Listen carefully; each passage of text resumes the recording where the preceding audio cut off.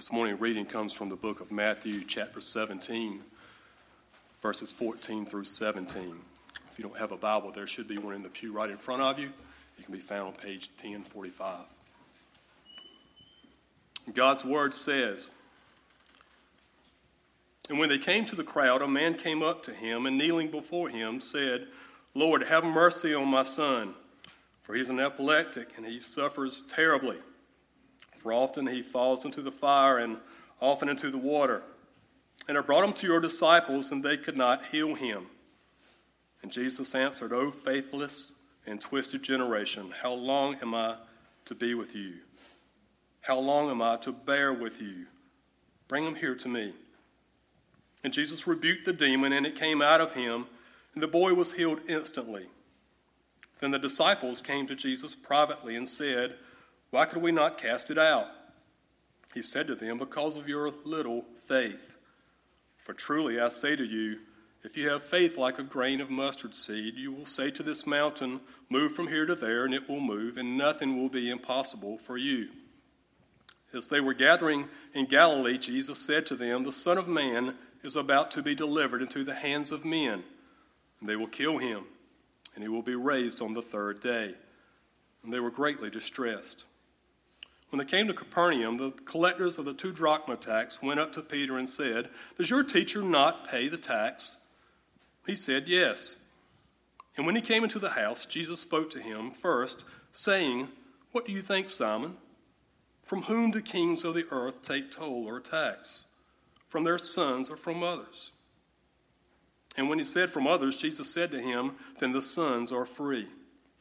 However, not to give offense to them, go to the sea and cast a hook and take the first fish that comes up, and when you open its mouth, you will find a shekel. Take that and give it to them for me and for yourself.'" May the Lord add his blessing to the reading of his word.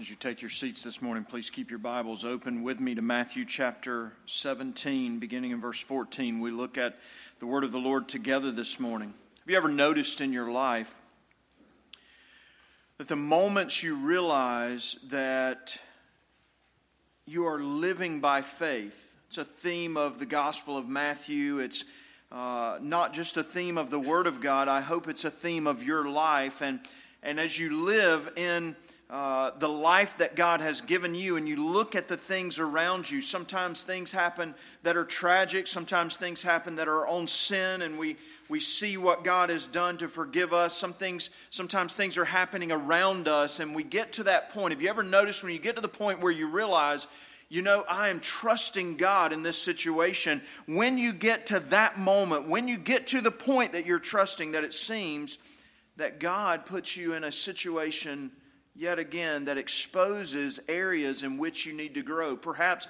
it exposes the true weakness of your faith, so that when you think you're growing, the Lord seems to push you even further.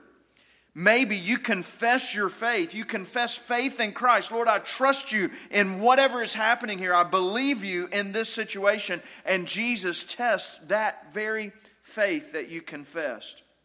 In chapter 16 of our study of Matthew's Gospel, Peter, one of his disciples, on behalf of the disciples, if you will, verbalizes the disciples' faith. "You are the Christ, the Son of the living God." And since then, we have seen them go through wonderful times of testing and encouragement in their faith. If you were part of the other 9 disciples, the ones that did not go up on the mountain with Jesus that we studied in the first part of this chapter, then think about what they have gone through since that time, since that confession of "You are the Christ, the Son of the living God. You're the one that we've been expecting."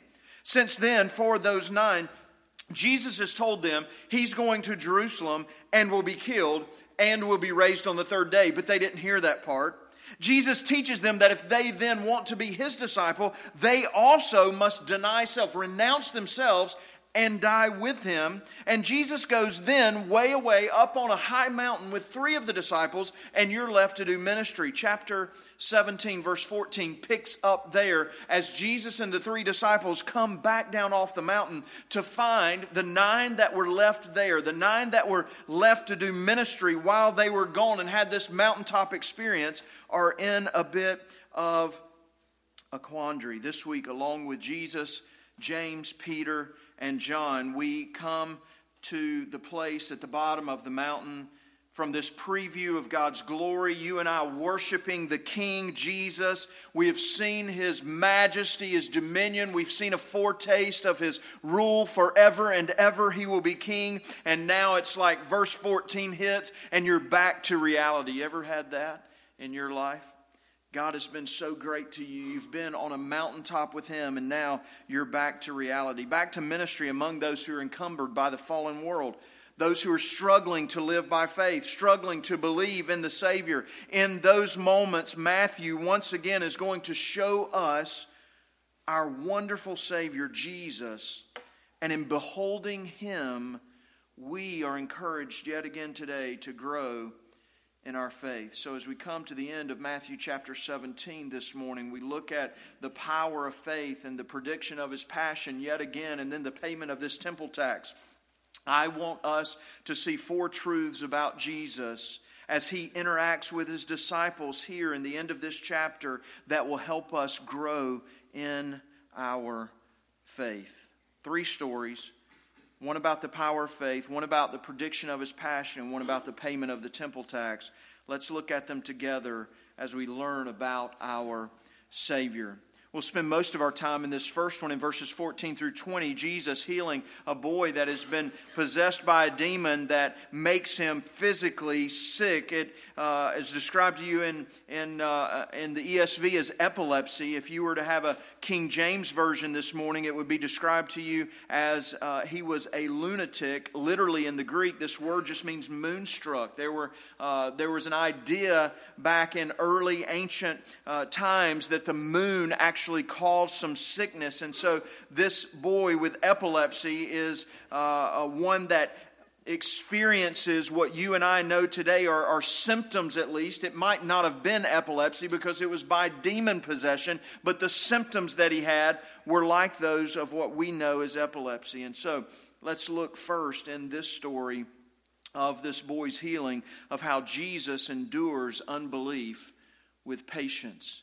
So I bring this truth to you this morning. I just want to encourage you with our Savior. Look at the Savior. Jesus endures unbelief with patience. When they come back down from the mountain, they enter this place where there is a crowd. I don't know if this would have been up near Caesarea Philippi, the northernmost part of the ministry. That's where they were before they went to the high mountain. They could have come down south some, back into Galilee. Seems to be that they're back in Galilee here, but they come down from the mountain. There's a crowd that is gathered, and apparently they've gathered around the 9 disciples who are doing ministry there, and a man comes and kneels before Jesus, this position of humility before our Savior, and we find out very quickly that he's a father in desperation. Look at what he does. He asks Jesus for mercy. Verse 15, Lord, have mercy on my son. He is clearly asking the Lord to do something for his son. We find out the condition is that of a demon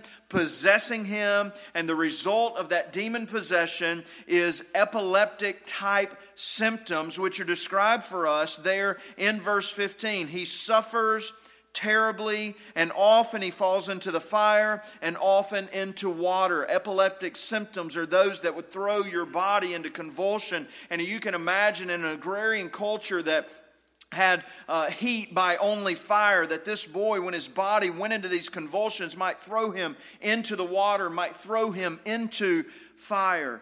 And so that happens often with this young boy, and his father is desperate to find some cure for his son.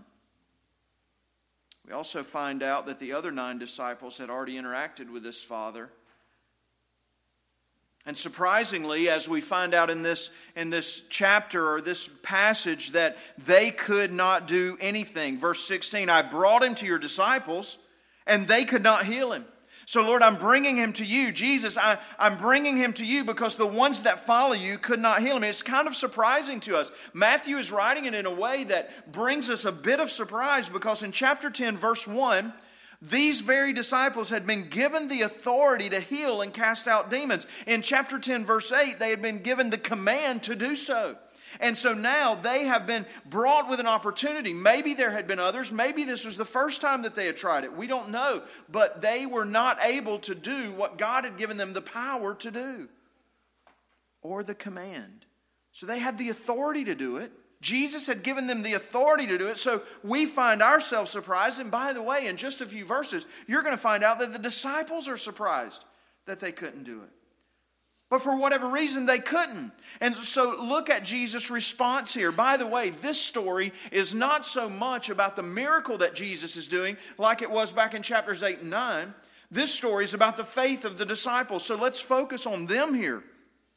Jesus' response, it's as if he's frustrated, but he shows patience. Look at verse 17. Jesus finds out they could not heal him. This father's kneeling before him, begging for mercy, and Jesus doesn't address the father. He turns to the crowds, perhaps to the 9 disciples, the 3 that had just come down from the mountain with him, and everyone, and says to the generation, "O faithless and twisted generation." Jesus responds with an act of frustration, an act of addressing the crowd as one who needs the Lord. And he turns and he asks these 2 rhetorical questions. How long am I to bear with you? How long am I to be with you? Overtones here of the psalmist, God speaking through the psalmist, how long? God speaking through his prophets, how long, O people? Jesus' description of this generation in Matthew's gospel, we've already seen it as Jesus describes the crowds, as Jesus describes the generation, the people. We have already seen it in Matthew's gospel. He's called them a wicked and adulterous generation. This description of the generation that he is in will reach its culmination over in chapter 23 when they have reached the point of no return in their rejection of Jesus. But here, he calls the crowd faithless and twisted. Church, I have not mentioned yet, although I did last week, so that I'll just draw the line back to last week. This echoes Deuteronomy chapter 32. We've mentioned all the way through Matthew's gospel that Jesus is being presented to us as the new Moses. So think about what's going on here. When Moses goes up on the mountain and meets with God, what does he find in Exodus 31 when he comes back down off the mountain? The people acting faithlessly in idolatry. What does Jesus find here? He finds his disciples acting faithlessly with what he's going to call small faith in just a moment, who cannot obey his will even though they've been given the authority. And so this is echoing Moses' words in Deuteronomy chapter 32, where God's people are described as crooked and twisted, in whom there is no faithfulness. And so Jesus describes the generation in the exact same way, oh faithless and twisted generation. And then he asks the 2 questions. How long am I to be with you? I can't be here forever. My days upon the earth are numbered because I've already told you I'm going to the cross. I've come with a purpose. And so I need you to grow in faith. There's a frustration here, but a patience. And just as Moses found the faithlessness of the people, Jesus comes down to find the failure of his disciples to believe and obey his commands. So what does Jesus do? Verse 18, he heals the boy. Bring him here to me. Matthew doesn't spend much time on the actual healing. Verse 18, very quickly, Jesus rebuked the demon. It came out of him and the boy was healed instantly. And this story is not focused on that, but you and I need to be reminded that our Savior is able to heal, and he does so here. The story is focused on the faith of the disciples. This is the main focus here. The failure of the 9 disciples because of their lack of faith. That is the cause of the failure, by the way. It's not the lack of faith of the one who is kneeling before Jesus begging for mercy. It's the lack of faith of the disciples who were not able to do what they had been given the authority to do. It's not the first failure we've seen by the disciples either, is it? It's becoming a theme in this section of Matthew's gospel. David Platt says the fact that God does not reject the disciples here, the fact that God does not reject them completely here, and us when we lack faith, by the way, is a show, is an act, is a display of God's grace and mercy. they have acted in faithlessness, but He patiently endures their unbelief. And let me say this to you, He patiently endures our unbelief, doesn't He? And He brings us to believe. Aren't you thankful for the patient endurance of our Savior? You see, when I think I'm living in faith, when I think I'm thriving in faith, when I think, Lord, I believe You, I can face anything tomorrow because I know You. You are the King that will live forever. You are my King. And then my life hits me in the face. He pushes me. God pushes me into a situation, and often He shows me how weak my faith is. And when I'm weak, He doesn't just leave me there. He doesn't reject me. He could. That's what I deserve. I am so weak in my faith, but He remains faithful. In 2 Timothy chapter 2, the Apostle Paul says these words to us. This saying is trustworthy. If we've died with Him, we will also live with Him. If we endure, we will also reign with Him. If we deny Him, He will deny us. If we are faithless, He remains faithful, for He cannot deny Himself. So even when we are faithless, God remains faithful, and He shows Himself faithful here to these disciples who could not do what God had given them the authority to do. So let me just say this to you this morning, friends. If you are in a test and your faith has been found weak at this point, and your faith and your weak faith is exposed before the Lord, thank God for His patient endurance.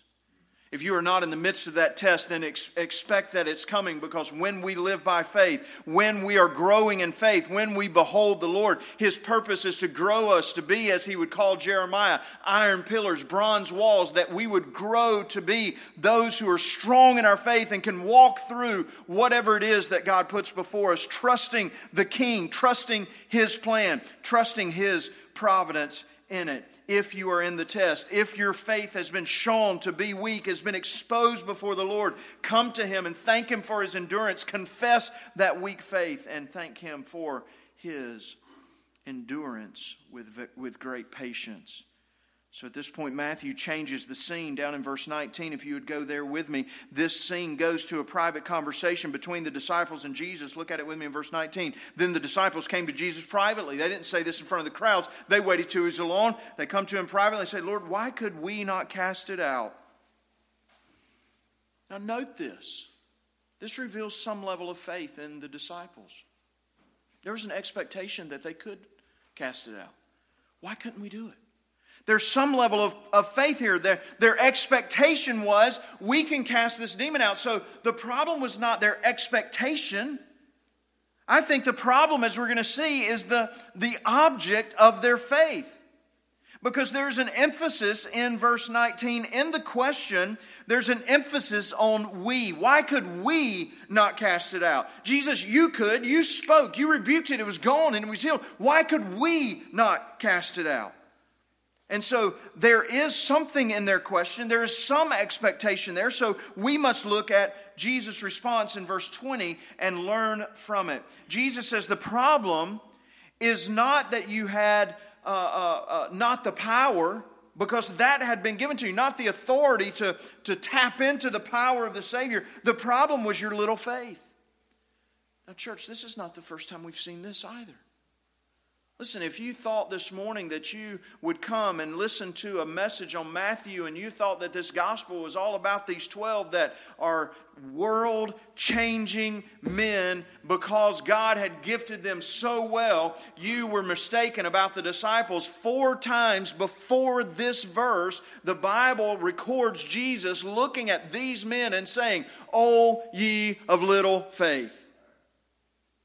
So if you find yourself in here this morning with your faith exposed and weakness, you're in good company. The disciples here for the 5th time are being confronted by our Savior, and He says the problem with your obedience, the problem with your lack of ability to follow my will and to cast this demon out, is that you have little faith.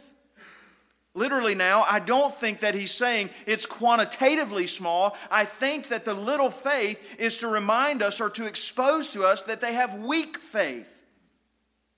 It is weak faith that they are experiencing here. And Jesus says it's because of that. It's weak. It's impoverished. Jesus goes on, by the way, the reason I don't think it's quantitative is because he goes on to say what you need is not giant faith. He doesn't say you need faith like a mountain. What does he say? You need faith like a mustard seed. That's why I think little faith, mustard seed was and has been in this very gospel brought before us as the tiniest of all seeds. The tiniest seed that they could imagine in their marketplace in that day was the mustard seed. And Jesus then encourages them to have faith of the grain of mustard seed. So what's he saying? He's saying you have weak faith. What you need is not a giant faith. What you need is a true faith, a strong faith. You see, you and I have seen the grain of mustard seed before, back in chapter 13. And there it's shown as the tiniest of seeds that grows into the largest of all the plants in the garden. It becomes like a tree. And so Jesus says, even here, pulling back into his own teaching, what you need is the faith of a mustard seed that grows and grows in you. That is what Jesus is encouraging. So the second thing I want you to see here is not only Jesus endures our unbelief with patience, I want you to see a Jesus shown to us here in your life and mine that encourages faith with great promise. Jesus not only endures our lack of faith, he encourages our faith. Now notice he does so. This encouragement of faith comes from him with promise. He says, because of your little faith, for truly I say to you, if you have faith like the grain of mustard seed, you'll say to this mountain, move from here to there, and it'll move. And watch this phrase. If you underline in your Bible, let me encourage you to underline this. And nothing will be impossible for you. Now, church, I wish I could stand before you this morning and report to you that I have a life that is experiencing that kind of faith right now. There are days that I get a taste of that kind of faith. But my life is characterized more by asking for God's patient endurance than living in his encouraging promise. And the disciples find themselves needing the encouraging promise of the Lord here to say what you need is a small but strong, genuine faith that grows and grows and grows. And what you need to hear is nothing will be impossible with that kind of faith for you. So what are you facing today? What are you living in? What's God calling you to do? What's God challenging you to step out of and trust him in? You see, this is our Savior, and he is encouraging us to grow and to trust him in accomplishing his will. You see, listen, faith here is faith that accomplishes and attempts great things for God. Not because you are great, but because he is great. Not because by trusting him you are something, but by trusting him he uses you to do his will. You see, Jesus wasn't encouraging them, by the way, to just go move mountains around. That was just an idiom, a statement, a colloquialism that you can move mountains if you have that kind of faith. It was a colloquialism there just like it is for us. Jesus was saying you can do incredible things that no one would believe that you could do if you will trust me. They had to realize, though, I believe this might have been their problem, they had to realize it's not me, because the power of faith doesn't lie in the one who trusts. The power of faith lies in the one who is trusted. And so we need to understand this morning, church, that it's the object of our faith that has the authority and the power to say to you, nothing will be impossible for you. Jesus is not granting them a carte blanche power. In other words, he's not saying you will have the power to do your will or carry out your desires, but God's will and God's desires. And there's only one limitation of carrying out every desire of our God, everything that you could ever imagine that is God's will that would bring him glory. There's one limitation, and it's the faith of believers. D.A. Carson, in his commentary on this passage, says their failure is a reminder that their power to do kingdom miracles was not their own, But unlike magic, it wasn't just a magic that he gave them. Unlike magic, it was entirely a power that was derivative and related to their own walk of faith. God is not granting you a magic formula here that says, oh, everything is possible for you. People quote Philippians 4:13 all the time like it's a magic formula that God's just giving you. I can do all things through Christ who strengthens me. This is not a magic formula that you somehow have because you're a believer. It is a call to walk by faith and accomplish everything that the Lord wills for your life. John Calvin, in his commentary on this passage, says, this does not mean that God will give us whatever comes heedlessly into our minds and our mouths. In fact, since there is nothing more contradictory to faith than the foolish and unconsidered wishes of our flesh, it follows that where faith reigns, there is no asking for anything indiscriminately.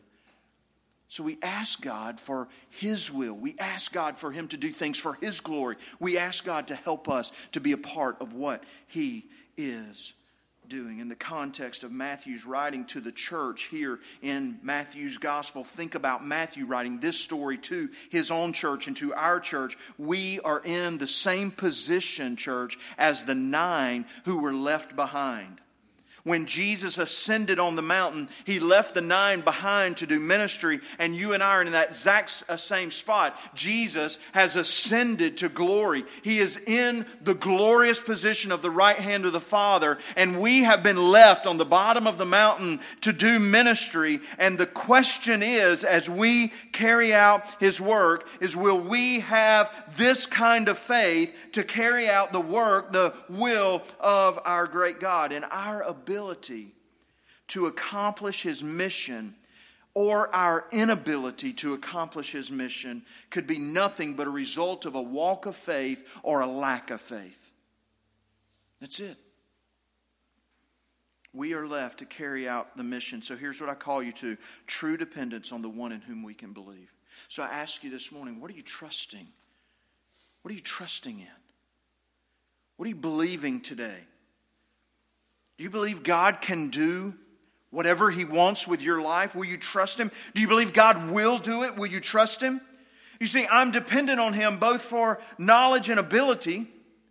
I'm dependent on Him for knowledge of what He wants me to do, and He's given us His Word. I'm dependent on Him for ability to do what He wants me to do, and He's given me His Spirit. So I can live the way God has called me to live. He can do it. He will do it. The question is, am I attempting things that are great for the cause of our God and His kingdom? And there's a follow-up question. Am I attempting them because of God's name and God's great glory, or my name and my great glory? Am I trying to do it because I'm a believer and I have the power and I want to bring myself glory, or am I trying to bring God glory? Am I trusting God to do His work in this, or do I believe that I have the power to accomplish it? You see, I've asked you before, church, and I ask you again this morning, what are you attempting right now in your life that if it were to be accomplished, no one could say anything but God did that? What are you attempting right now in your life that if it were to come about, that people would have to look at you and say, God did that? Church, let me ask you this as a church. What are we attempting as a church that if we were to accomplish it, the world looking on to us, at us as a church, would say, only God could have done that? Am I exercising faith that I have to accomplish the mission of my great God? There's the question. Jesus encourages. He encourages us. He encourages our faith with great promise. Nothing will be impossible to you. Let's move. Thirdly, Jesus explains the messianic plan with purpose. In verse 22, after this story, this failure where Jesus exercises endurance, He then encourages their faith. He comes and they gather in Galilee. And as they gather in Galilee, the text doesn't tell us anything else about it except that Matthew wants us to know Jesus keeps driving home with them this. Jesus is explaining the messianic plan with purpose. Jesus explains the messianic plan with purpose. They gather in Galilee. Jesus says to them again this prediction of death and resurrection. Most commentators call this the second major prediction, and the reason is because all of the disciples are here. It's a major teaching moment that Matthew wants to point out. Jesus had called them together after the confession, "You are the Christ, the Son of the living God," and he had taught them about his death, burial, and resurrection. He says, "I've got to go down to Jerusalem, and I'm going to be killed there. I'm going to suffer many things, but I'll be raised from the dead." Here again, he says, the Son of Man is about to be delivered into the hands of men, and they will kill him, and he will be raised on the third day. And they were greatly distressed.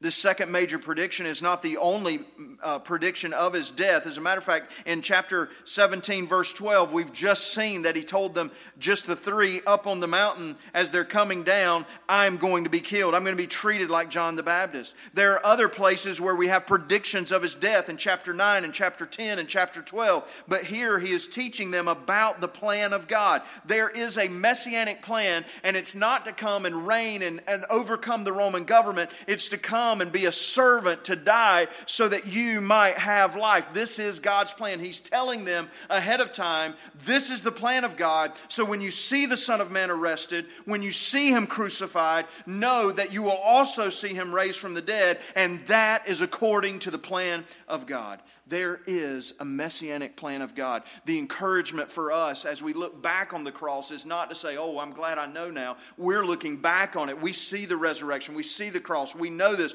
But you this morning, take courage. God's plan is working out. It will not be thwarted. It is coming about, and you and I can trust it. Here, there's another purpose given in this plan in helping us to understand. The messianic plan is being revealed in that first statement, the Son of Man is about to be delivered. Now, I'm not sure that the disciples knew, but they can look back on this word. He is about to be betrayed into the hands of man. They will look back and know this is what Jesus was telling us. He was not even surprised that Judas would betray him. Jesus knows about the plan, and he's telling them about the plan, word by word, being specific about what is getting ready to happen. So let me ask you this.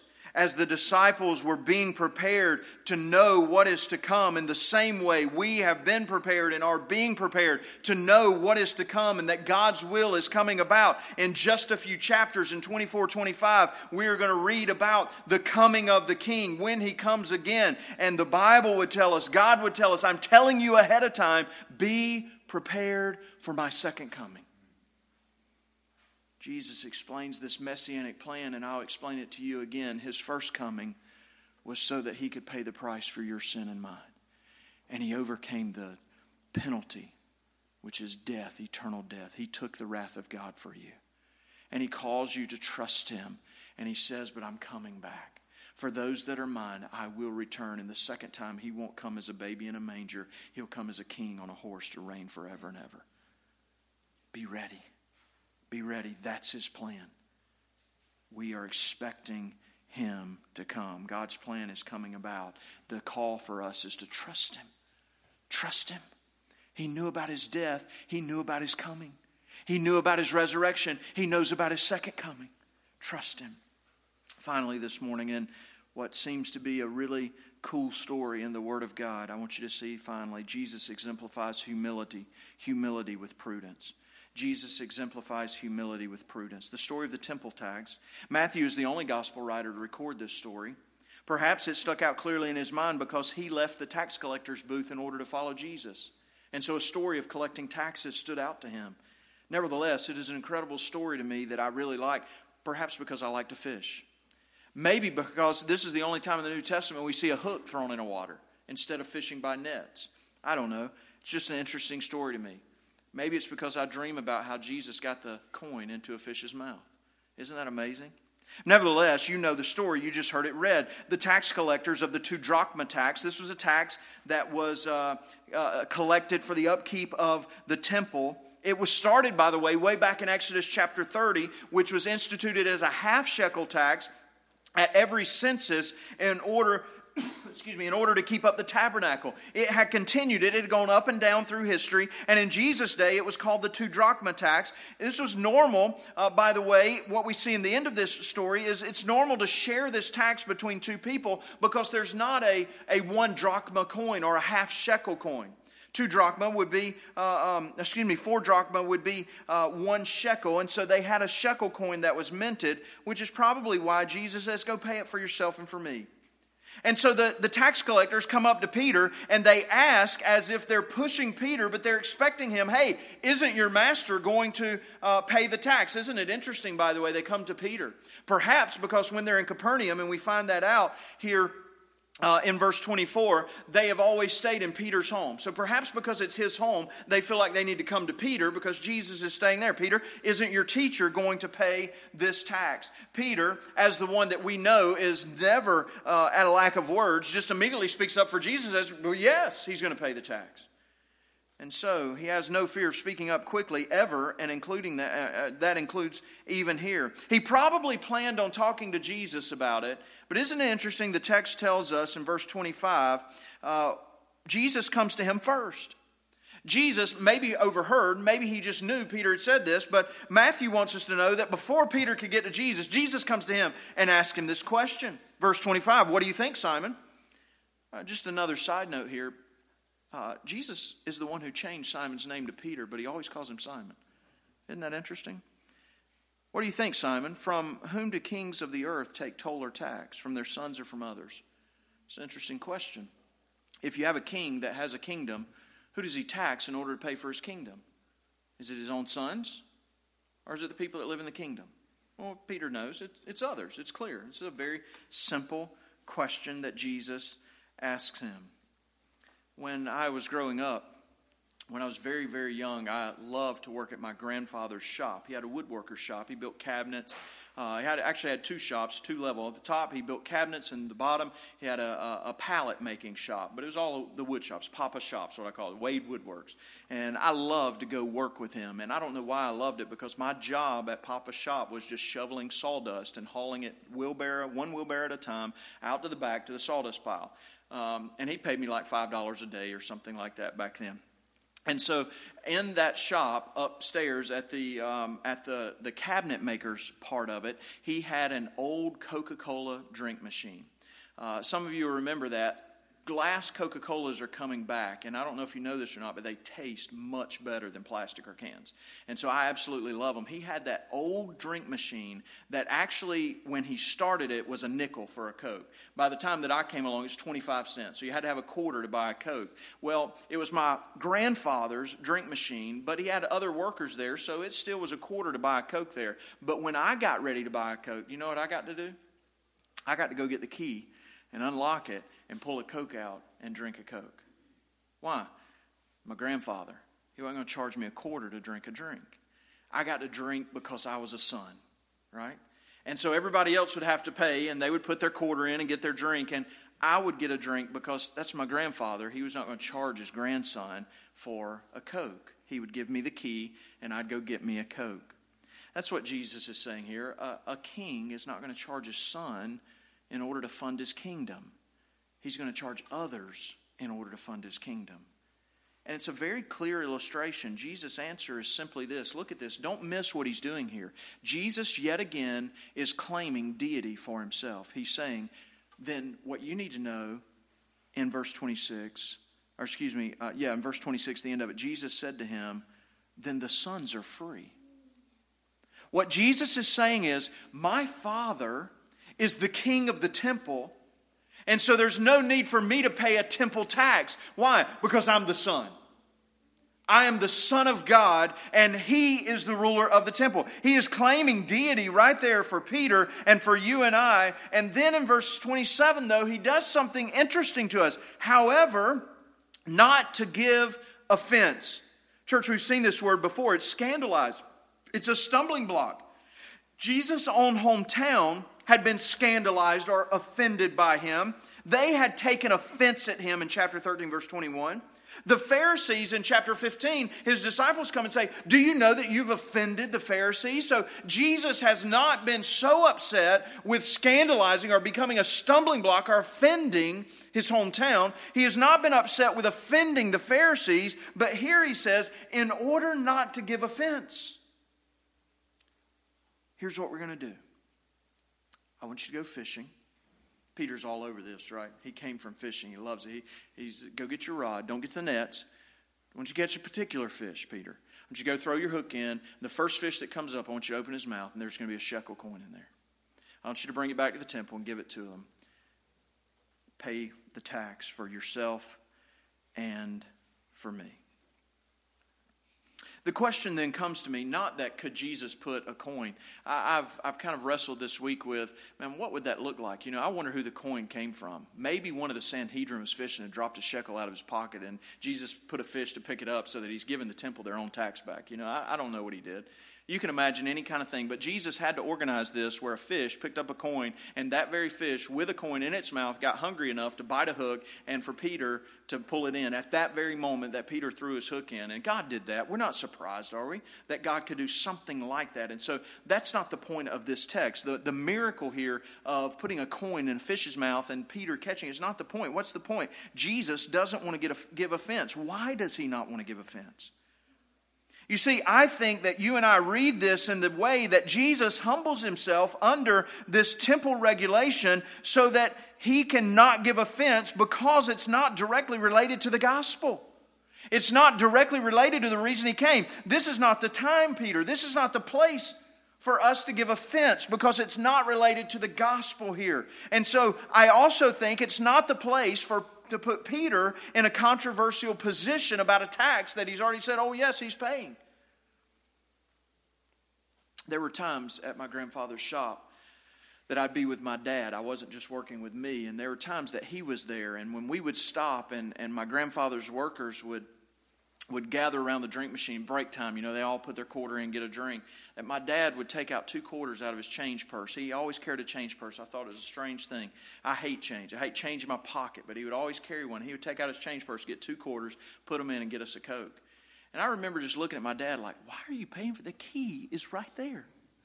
Why are you paying for these? And quarters were nothing to my dad, right? At the time, to pay a quarter for a drink, he just wanted to be with the people that were working there and be a part of them. And I think that may be what Jesus is doing here. He didn't have to pay the tax. It's his Father's temple. But he came to relate to us. He came to become one of us. And so he humbles himself, just like Philippians 2 talks about, to walk on the level of those that were trying to come to the temple to worship God. And so Jesus humbles himself to the position of the other worshipers because this is not the time or the place to give offense. He relates to them. He is one of us. Jesus' humility on something like this led him to pay the tax, albeit in a miraculous way. Humility leads us to prefer others and not offend them when it's not necessary. Church, you and I could learn a lot from this.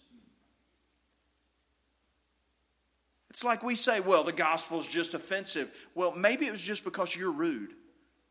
You see, I want to say to us, let's humble ourselves and let the gospel offend and not us, not the messengers offend. Jesus doesn't want to offend here. He humbles himself, and he's an example. By the way, Matthew is setting us up for chapter 18, which is all about our humility. So just a preview, that's where we're going. We're going to be like these sons of thunder here, and we're going to ask about who's the greatest in the kingdom of heaven, and we're going to have other things that are going to come about as we see the humility that is called for by followers of Christ, and Jesus is exemplifying that for us. What offended in chapters 13 and 15 were gospel principles, not Jesus keeping simple practices by which he could relate to his own people. See, we learn a lot from his prudence, the prudence of the Savior. See, he is exercising prudence, exemplifying it for us. So let's practice humility like them. 2 quotes and I close. R.T. France says this: while there are times when a disciple must make an unpopular stand and so alienate others, many of the issues and practices on which we might legitimately differ from conventional assumptions are not worth fighting over.